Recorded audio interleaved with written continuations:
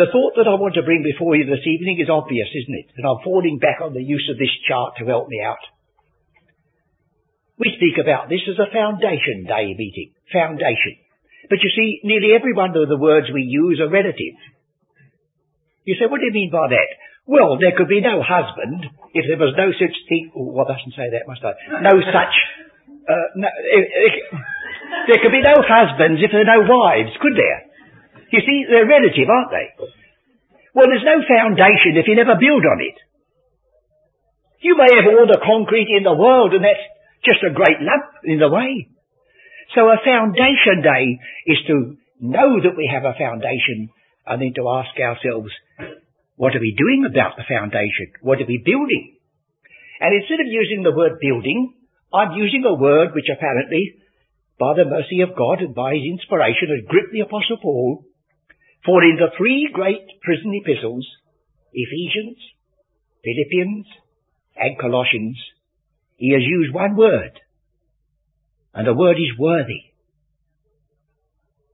That is to say, you've got this glorious truth.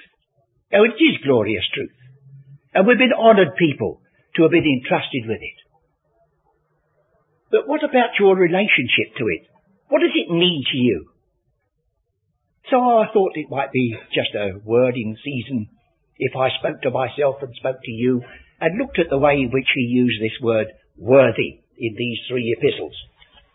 So first of all, let's get the word in its three passages before us before we do anything else.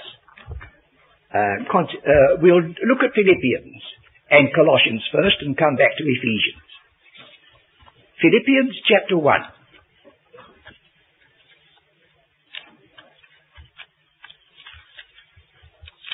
Philippians chapter 1 verse 27. Only let your conversation be as it becometh the gospel of Christ.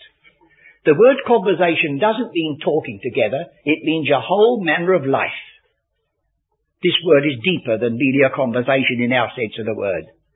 Let your whole manner of life be worthy. This word as it becometh is the word worthy. Fancy your manner of life being worthy of the gospel. That gospel of the grace of God. That gospel which shows you the love of God manifested in the gift of his Son. That gospel which shows you the hatred of God to sin because he spared not his Son rather than let sin go on. Fancy having a life, a manner of life, which is worthy of such a gospel.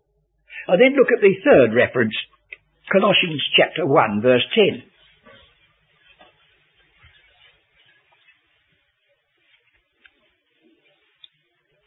He says in verse 9, "For this cause we also, since the day we heard it, do not cease to pray for you, and to desire that ye might be filled with the knowledge of his will, in all wisdom and spiritual understanding." What do you want all that preparation for? That you might walk worthy. No easy thing, is it, friends? Glibly talk about walking worthy. A knowledge of his will, filled with it, in all wisdom and spiritual understanding, that you might walk worthy of the Lord unto all pleasing, being fruitful in every good work and increasing, not merely in the knowledge of God. I think we've just got to alter that a little bit. Increasing by the knowledge of God. So there's hope for us, you see. Here's the word of God. We read it and it enters into our heart and life and manifests itself in our walk. Well, now we'll come to the epistle to the Ephesians to get the one which I suppose is uppermost in our minds. Ephesians chapter 4. So that will be the three epistles with this word worthy embedded in them. Chapter 4, verse 6. Oh, sorry. Verse 1. I, therefore, the prisoner of the Lord, beseech you that ye walk worthy of the vocation or the calling wherewith ye are called. So if anyone thinks it's an easy thing to believe the truth of the mystery and talk about the dispensation of the grace of God, these things are checks to us. Because you see, if we think we're worthy, it depends upon the other person, doesn't it? I've seen a look on a person's face, when I've been limping along on this hip of mine, and I said, if I wasn't naturally sweet-tempered, I'd never get any further than that. Because it's no good talking about it, because, you see, it doesn't work.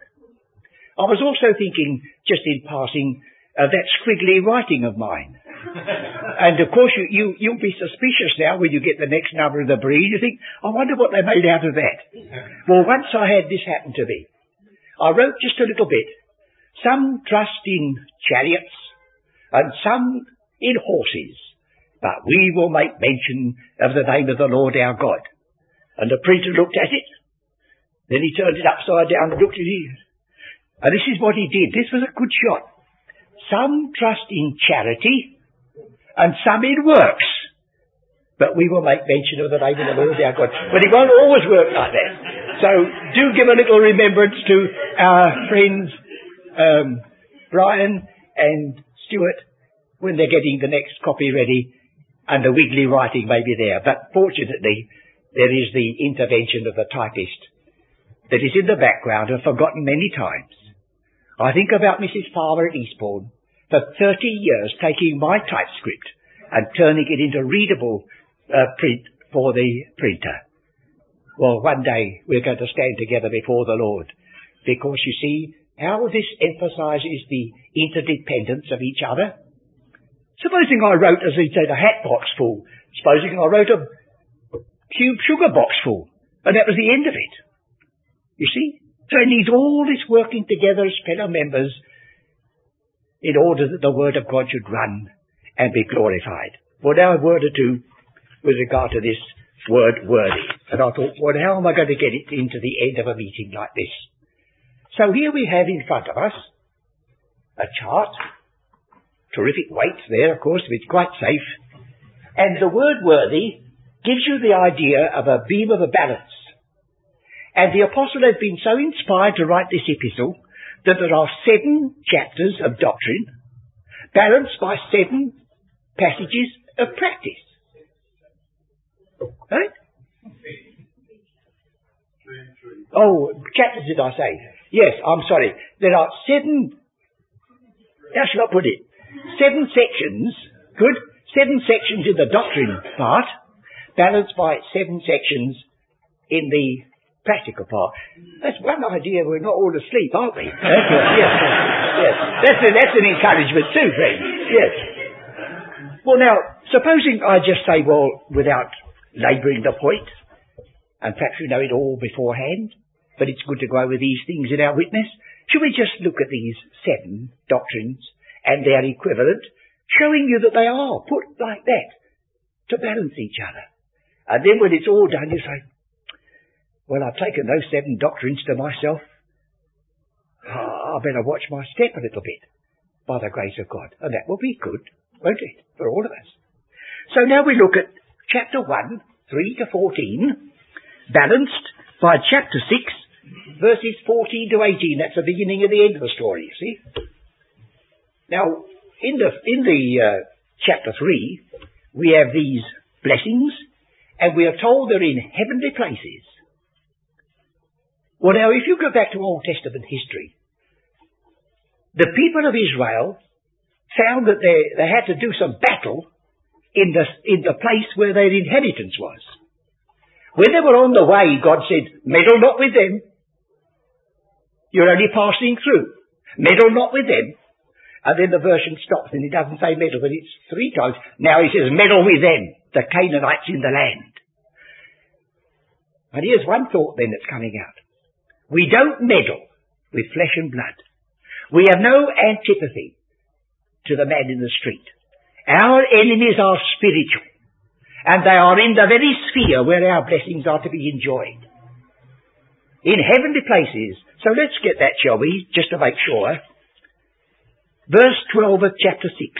For we wrestle not against flesh and blood, but against principalities, against powers, against the rulers of the darkness of this world, against spiritual wickedness in high margin, heavenly places.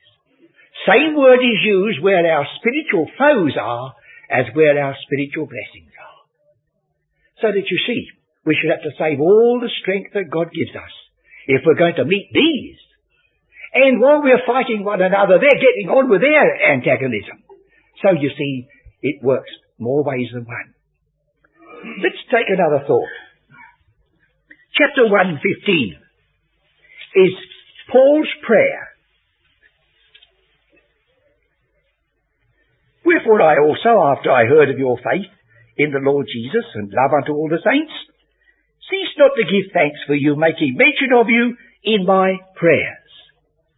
And the burden of his prayer is in the following verses, that ye may know. That ye may know. Even though he put it in writing, he still prayed over it, that ye may know. Now look at the answer to this. What is the answer to Paul's prayer for them? Well, if you look at chapter 6, you'll find it's their prayer for Paul. Oh, yes, it was reciprocal. He prayed for them. They prayed for him. Chapter 6, verse 19 and 20. And for me, he says, praying in verse 18, and in verse 19, and for me.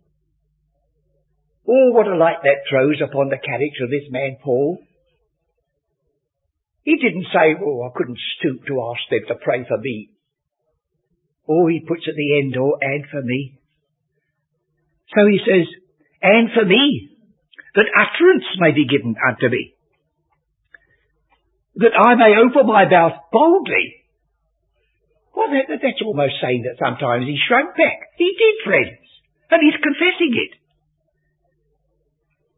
He was not made of wood or stone, he was made of flesh and blood.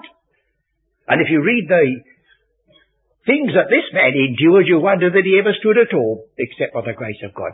So he doesn't hide the fact that he valued their prayers, that I may speak boldly as I ought to speak. So here's a twofold prayer. Paul says, I'll pray for you that you may know, and you pray for me that I may speak. Well, go on like that, friends. It's still needed. All the folks in this chapel can pray for me, and if I can remember it, I'll pray for you. And there's the two ways that you may know, that I may speak, or whoever occupies this pulpit or any other pulpit. It's mutual, they want it. So there we get that again, you see. Well, let's take another of these balancings of the truth. Chapter 1:19 of Ephesians. And what is the exceeding greatness of his power to us who ought to believe? I'm not reading the whole section because time is going, but there is a prayer that we may know what is this power which is wrought in us, to be worked in us, which he wrought in Christ when he raised him from the dead. Let's look at the sequel in chapter 6. In chapter 6, verse 10. Finally, my brethren, be strong in the Lord and in the power. See? He's told you in the first chapter, there's a power that's at your disposal. He prays now that you may, in verse 10, I'm losing my place again. He says, finally, my brethren, be strong in the Lord and in the power of his might. Put on the whole armour of God. And then he goes on that you may stand, having done all. Now, if you're reading the original, it's the word work, again, coming into it. Having worked out all, gone right through with it. So once again, you see. Now, I'm not much of an electrician or an engineer and that sort of thing. They leave me cold, except the electric sparks, of course, that's another thing. I've got my other bits in other ways, and I'm so glad that some folks are keen to have nuts and bolts and screws. But I have this little bit of gumption about me, that if power is worked in, it's going to be disastrous if it's not worked out. There's a power at our disposal, friends, a power that the world cannot conceive of. The power that supported the Apostle Paul for that lifetime of suffering beyond dreams, and yet held him steadfast. But if that power is at our disposal and we're attached to it and we never use it, what's going to happen to you and to me? Spiritually, mentally, if not physically. So we've got a balance of truth again, you see. So we put them in the scale and we seek to keep them even. Now in chapter 2 of Ephesians,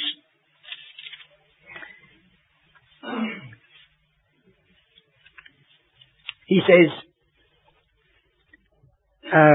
verse 8 to 10, "For by grace are ye saved through faith, and that not of yourselves, it is a gift of God, not of works, lest any man should boast.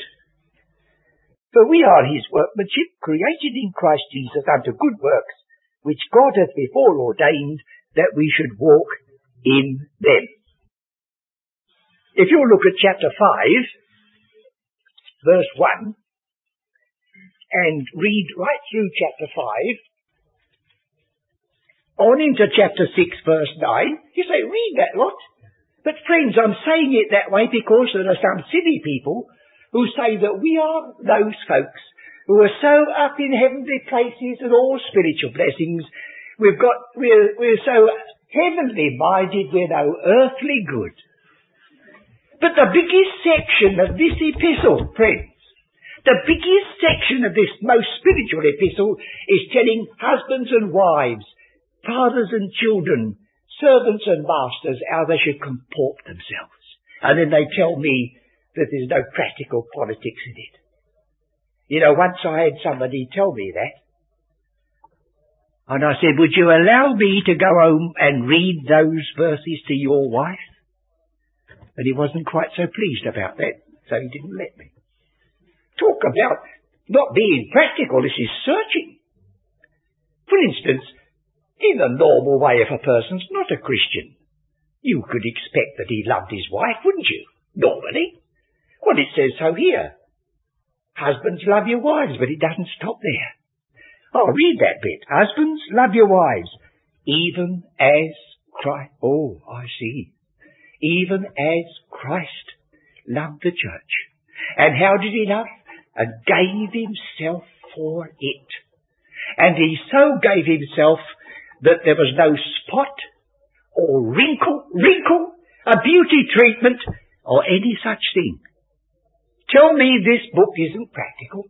Tell me that if your husband goes running after the people in the chapel of the open book and believes the teaching of Ephesians, well, you'll have a better husband, friends. You will. Because here you've got a standard that no one of us could ever say we've fully reached. We may hope to, but there it is. And so we find this emphasis upon balance and worthiness. But there's a bit more.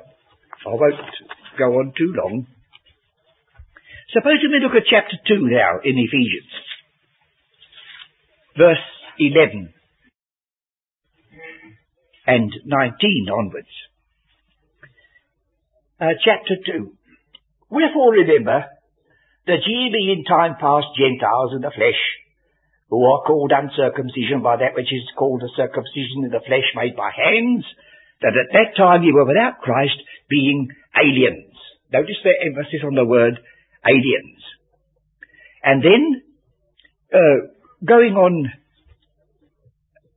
a little bit further, we have the emphasis upon the new man.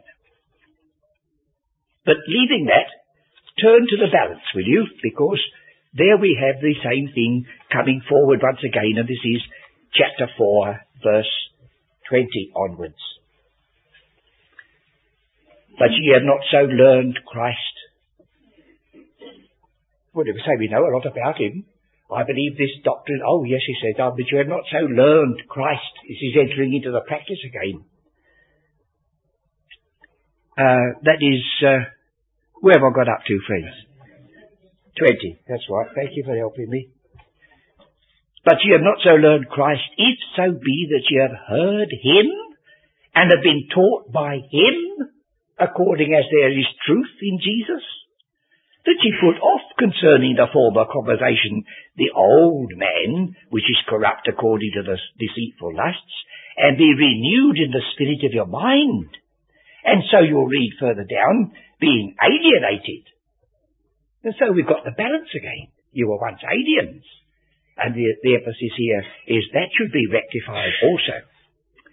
Well, then coming a bit nearer still, chapter 2, 19 to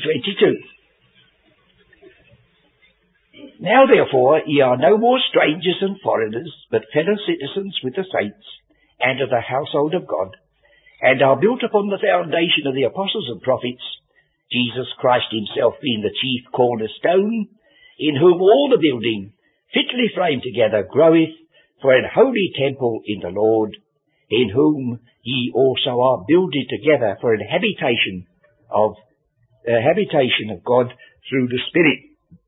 Well, now we have here in chapter 2, what was that, 19 to 22? We have, could you see the word measure? I've lost it. Oh no, it's in chapter 4. That's where the measure comes to balance this. Excuse me. Chapter 4, 7 to 19. 7 to 19. Chapter 4. But unto every one of us is given grace according to the measure of the gift of Christ. And then it goes on to say about the stature of the fullness of the Christ.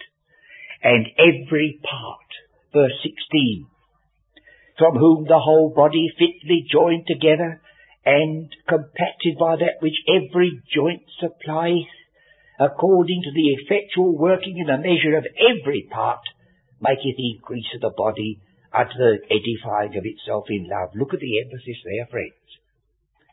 The whole body fitly joined, every joint doing its part, and that all contributes to the building up of the body. Now, there's any amount of work done in this little chapel that's not obvious, not immediately obvious, just now. Oh, this is the place where you're all on exhibition. But what about the many things that are done in the background? There's the cleaning of the place, obviously. And I hope you enjoyed your tea, but somebody had to come here and stuff there to cut up to make those sandwiches. You see, every part has got its place, and one part of your body cannot say to the other, I have no need of you. The eye cannot say of the hand, I'm indifferent to you. We each one have got our part. When the caretaker came to this place to look after it, I said to him, as I said to each one in turn, I said, you are not serving me. We are both serving the Lord. Now, would you like to do my job? He said, no. I said, I don't want to do yours either. So they were all satisfied, you see. But don't you see, that's the way in which the body should function. And so we go on with these balances. Now, in chapter 3, we're coming now to the centre, chapter 3. For this cause I, Paul, the prisoner of Jesus Christ, for you Gentiles. He calls himself the prisoner of Jesus Christ for us Gentiles. And to jump a passage, he says, verse 6, that the Gentiles should be fellow heirs and of the same body and partakers of the promise in Christ by the gospel. Well, the translators have eased that and dodged it a bit. It's so difficult to translate. Because the same little word is repeated 3 times. And it's been put like this. That the Gentiles should be joint heirs. Well, you can understand that, because once they weren't joint heirs with Israel. Israel were top and they were bottom. Now there's a difference. They're joint heirs. And what's a joint body, friends? Well, it's like the man at the zoo stood looking at a rhinoceros for a bit. He says, there ain't no such thing.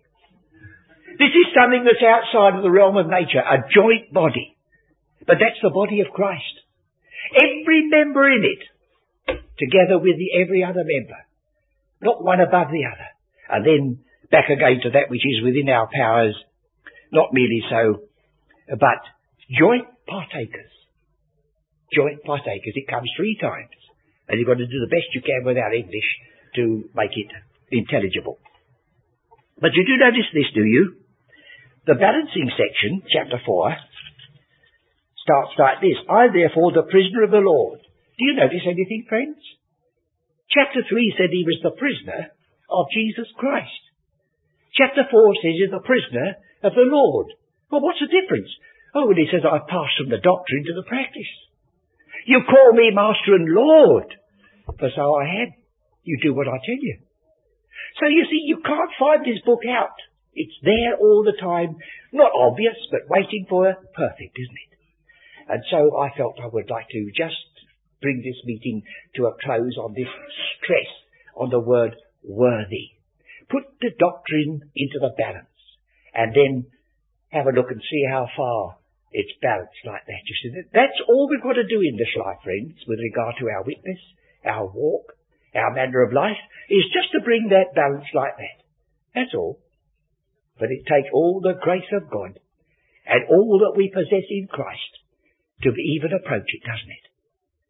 But I felt it might be a good idea that instead of stressing as we might in this meeting all the advantages and all the blessings we have, just to stop and ask ourselves, and what are you doing with it? How are you reacting to it? For you see, the apostle says in Ephesians, walk worthy. He says in Philippians, live worthy. He says in Colossians, be worthy. It looks as though he got it in his mind, doesn't it? And as he was a God-given messenger to us, it wouldn't be a bad plan if it was in our mind too, would it? And so I ask you to accept that as my little effort in this great meeting. But this is all based on something, because I've only touched the 6th and the 6th, you see, like that. But now it's based upon something. Ephesians 3:14 to 21, with which we bring this part to a close. Ephesians 3:14. For this cause I bow my knees unto the Father. There's a sacred moment. He's a man of prayer. And what a man of prayer. I bow my knees unto the Father of our Lord Jesus Christ, of whom the whole family, or perhaps every family, because it's a strange thing that we can speak of every family in connection with God. There's the family in heaven, there's a family in the New Jerusalem, there's a family on earth, or you could look at it as a whole family having different relationships as there are in families this time. We'll leave it as it stands for the moment. Of whom the whole family in heaven and earth is named, that he would grant you according to the riches of his glory to be strengthened with might by his Spirit in the inner man. What's all this for? What's all this preparation for? That Christ may dwell in your hearts by faith. At first you say, seems a sort of an anticlimax, but you wait. You know, even if this person, was going to visit one of you friends, there'd be a bit of scrubbing and a new curtain put up here and something else in the bedroom, you know. Because of why? Well, they should make it decent. You want all this preparation, friends, that Christ may dwell in your heart. It's easy to talk about it. But you know what's going to happen when he comes in? What he says goes. Don't you ask Christ to come into your heart and expect him to sit in a chair and you carry on. He says, oh no, when I come in, what I say goes.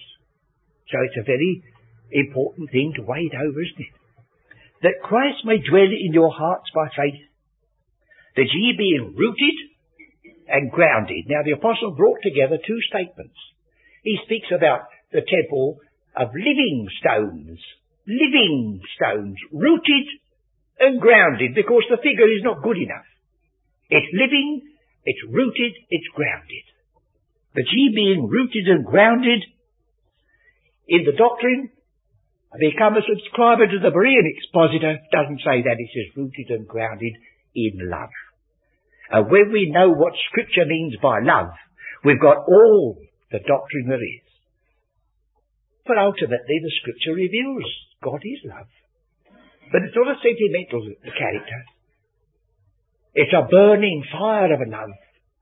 It cannot tolerate sin. It's holy. But oh, what a revelation it is that Christ may dwell in your hearts by faith, and to know the love of Christ, which passeth knowledge. Which is, so that's a contradiction. Yes, it's intended to be. Because not in this life will you ever grasp it. You begin to know it. But he says it eclipses knowledge. So don't be afraid, friends, if you don't feel you're right up to the mark yet. Be afraid when you think you've reached it. That's the trouble. To know the love of Christ, which passeth knowledge. Then it goes on, that ye might be filled. Now here's a problem. How can we be filled with all the fullness of God? Look, all the fullness of God, we're going to be filled with it. You know the picture of the little child trying to put the magic in its little pail down by the seaside. Well, it doesn't say filled with. It's filled up to whatever your capacity may be. If you're a little cup, if you're a little pot, if you're a little basin, whatnot, filled at least, pray that you may be filled up to the brim. Don't say, oh, I'm so small that it doesn't matter two hoots. It does. You're a little child of God, right? Be filled up that little measure, but filled up to it. And so growth in grace goes on.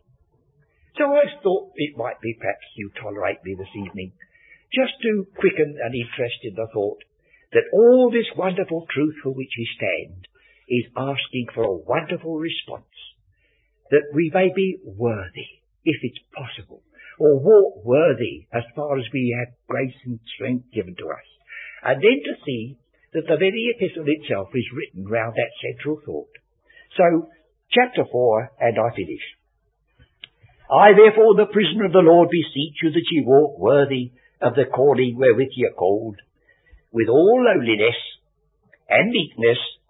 There's another reference to this walk, where he says, in another chapter, he speaks about walking as though you're on a giddy height. Here he says, walk with all lowliness. No contradiction.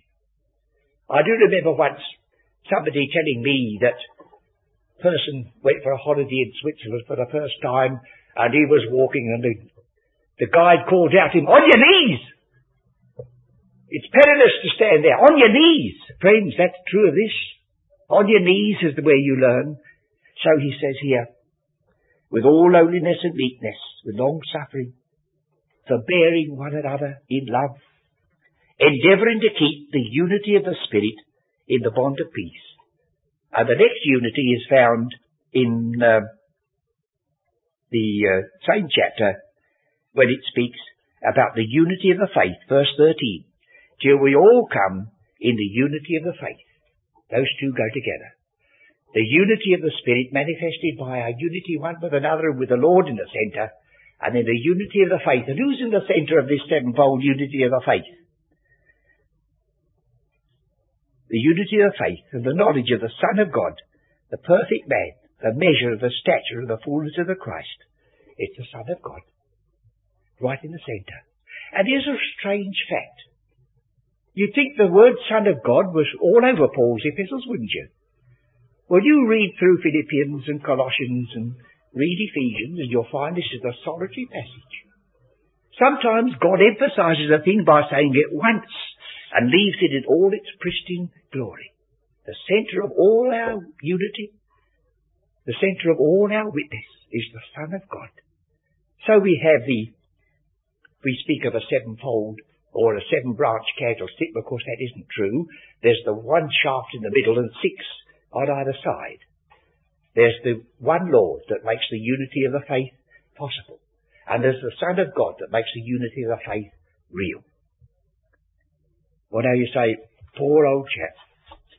He did the best he could. He lost his place. He wasn't quite sure whether he got to the end or not. But I am thankful, friends, to be here again tonight. It's a refresher to be. You put up with it very lovingly, very nicely. But when I look back over, 50, creeping up to 60 years of standing, sometimes almost alone by the grace of God, It is a joy to know that folks are not here following a man. They're here because they've seen the light of the truth, the knowledge of the glory of God in the face of Jesus Christ. And having seen that, and never can be trapped again in the things that satisfy so many of poor God's people. Go on praying for us, friends. Pray especially for those who are succeeding, because my course may be very soon run, I don't know.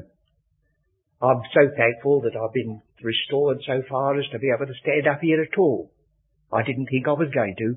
2 years ago, my friends thought they'd seen me in the hospital for the last time. Here I am. Good old nuisance.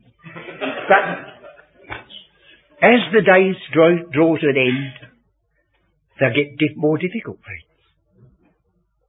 Let's face it, it's going to be an easy time for a person to believe the truth of the epistle to the Ephesians when the anti-Christian powers begin to gather. So we'll still need all the prayer that you can remember them. Keep them in mind, remember them by name, that they may stand fast and hold fast until that day comes. And they too will be able to say, I've finished my course, I've kept the faith. Henceforth is laid up for me a crown. Well, we leave the crown to the discretion of the Lord, but all to be able to say, in any sense, I have kept the faith. What a trust. What a glory to be in a world like this and yet be entrusted with truth like that.